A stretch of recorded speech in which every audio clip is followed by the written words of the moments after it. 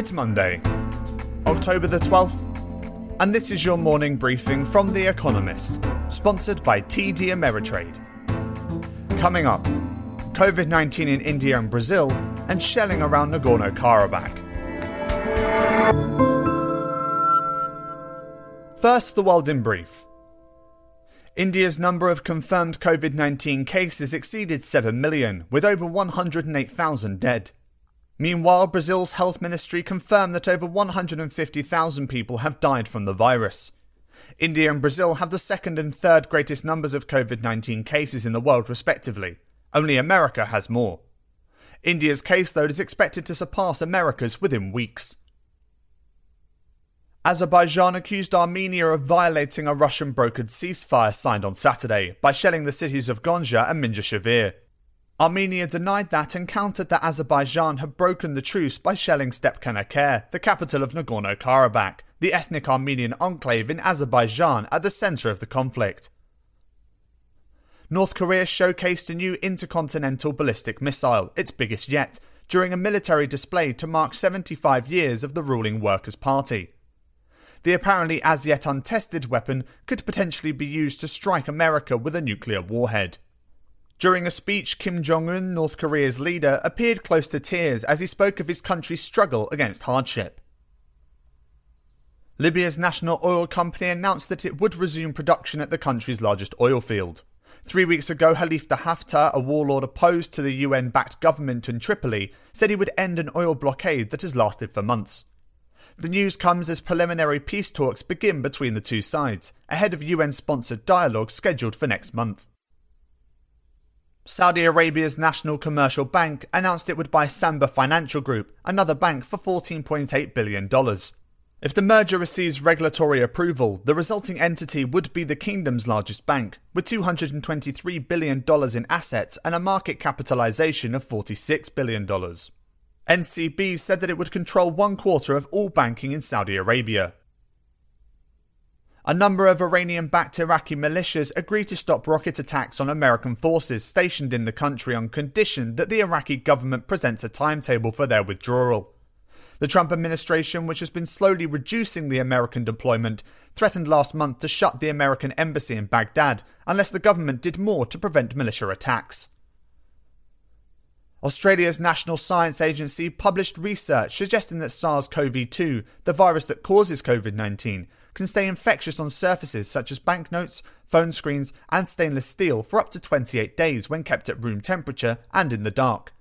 Previous laboratory studies had suggested that the virus could survive for only 2 to 3 days. And correction. A previous edition of Espresso referred to Nagorno-Karabakh as an ethnic Albanian enclave, rather than an ethnic Armenian enclave. We're sorry for the mistake.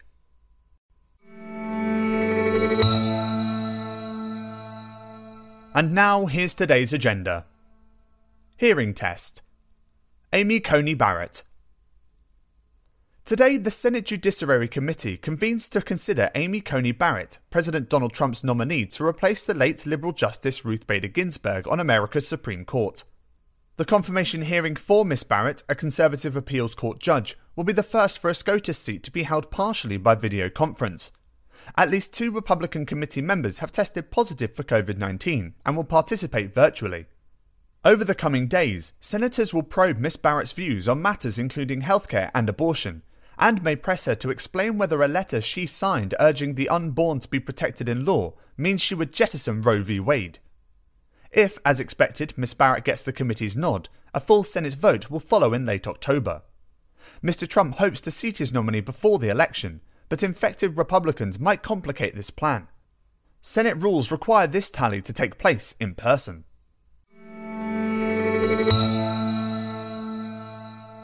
One step forward. IMF forecasts. Since the IMF last updated its forecasts for the world economy in June, many prognosticators have become more optimistic, especially about America. World trade has not suffered as much as was feared, and emerging markets have not yet faced a large-scale crisis. But the global outlook is darkening under the cloud of a second wave of COVID-19 in Europe, and uncertainty over whether and when America will pass another fiscal stimulus. The fund is expected this week to upgrade its forecast that global output will shrink by 4.9% in 2020, but it is hard to predict by how much.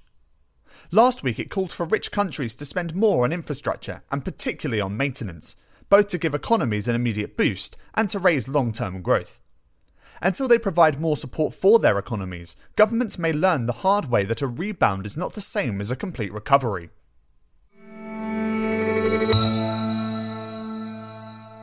Not a very festive fiesta. COVID-19 in Spain. As Spain marks its National Day today, it has little to celebrate. It is still suffering proportionately the worst COVID-19 numbers of any large country in Europe, with 258 cases per 100,000 people in the past 14 days, and more than twice that in Madrid. This second peak has curbed the recovery of an economy set to shrink by 13% or so this year, again the worst figure in Europe.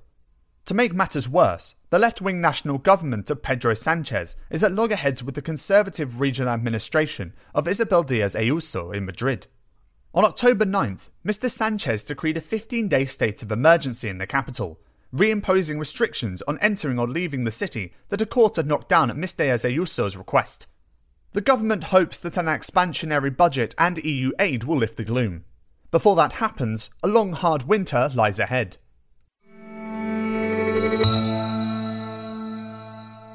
Testing times. Missile defence in Turkey. It would push understatement to its limit to describe the relationship between Turkey and Russia as complex. On the one hand, the two powers are fighting proxy wars in Syria, Libya, and most recently Nagorno-Karabakh, where Turkey has backed Azerbaijan against Armenia, a Russian ally. On the other, they cooperate in defence matters to America's vexation. Earlier this year, and possibly to avoid American sanctions, Turkey, a NATO member, postponed plans to activate the S-400 air defence system it bought from Russia.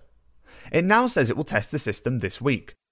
Turkish TV showed army trucks ferrying the S-400 batteries to the Black Sea town of Sinop, where they will be involved in military exercises.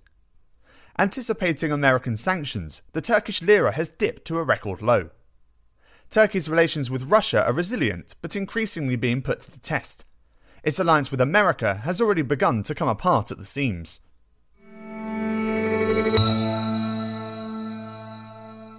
Hanging on to power. Hungary's by-election. Hungary's ruling Fidesz party maintained its iron grip on power yesterday.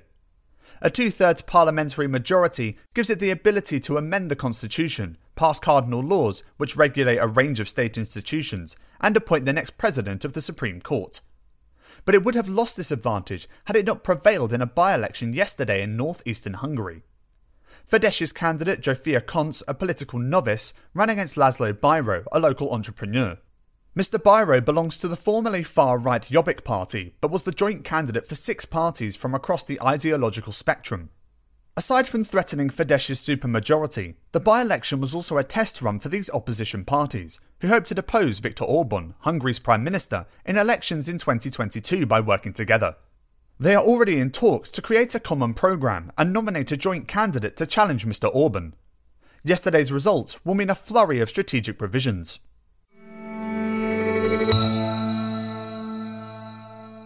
Finally, here's the quote of the day from Anatole France, who died on this day in 1924. It is human nature to think wisely and to act in an absurd fashion. That's it from the Economist morning briefing, available every weekday and on Saturdays. You can hear interviews and analysis from our journalists, including our current affairs podcast, The Intelligence, by searching for The Economist on your podcast app or asking your smart speaker to play the latest Economist radio podcast. And as a subscriber, you have access to each week's full edition in audio. Just download the Economist app on your mobile device to start listening.